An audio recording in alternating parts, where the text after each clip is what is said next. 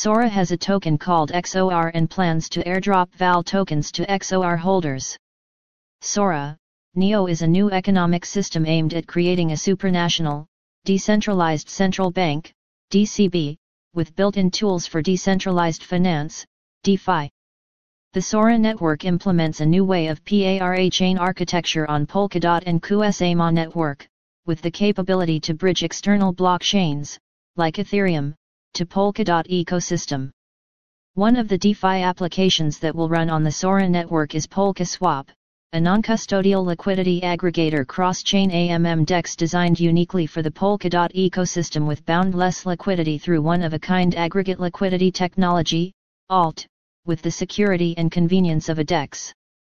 Sora will airdrop VAL tokens for XOR ERC20 token holders in Q1 2021, to support the Sora long-term community.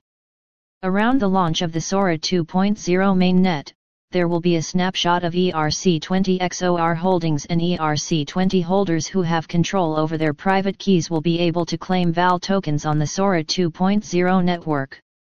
The expected launch of Sora 2.0 mainnet between December 2020 and February 2021.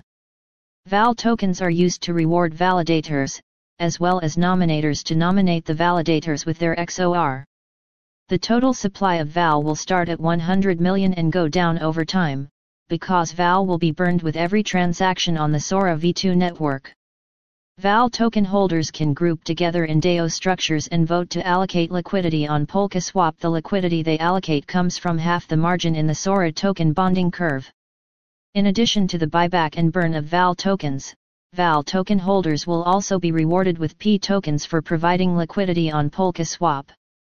Thank for listening to the audio Cryptopedia by the people, for the people. In Bitcoin we trust the people.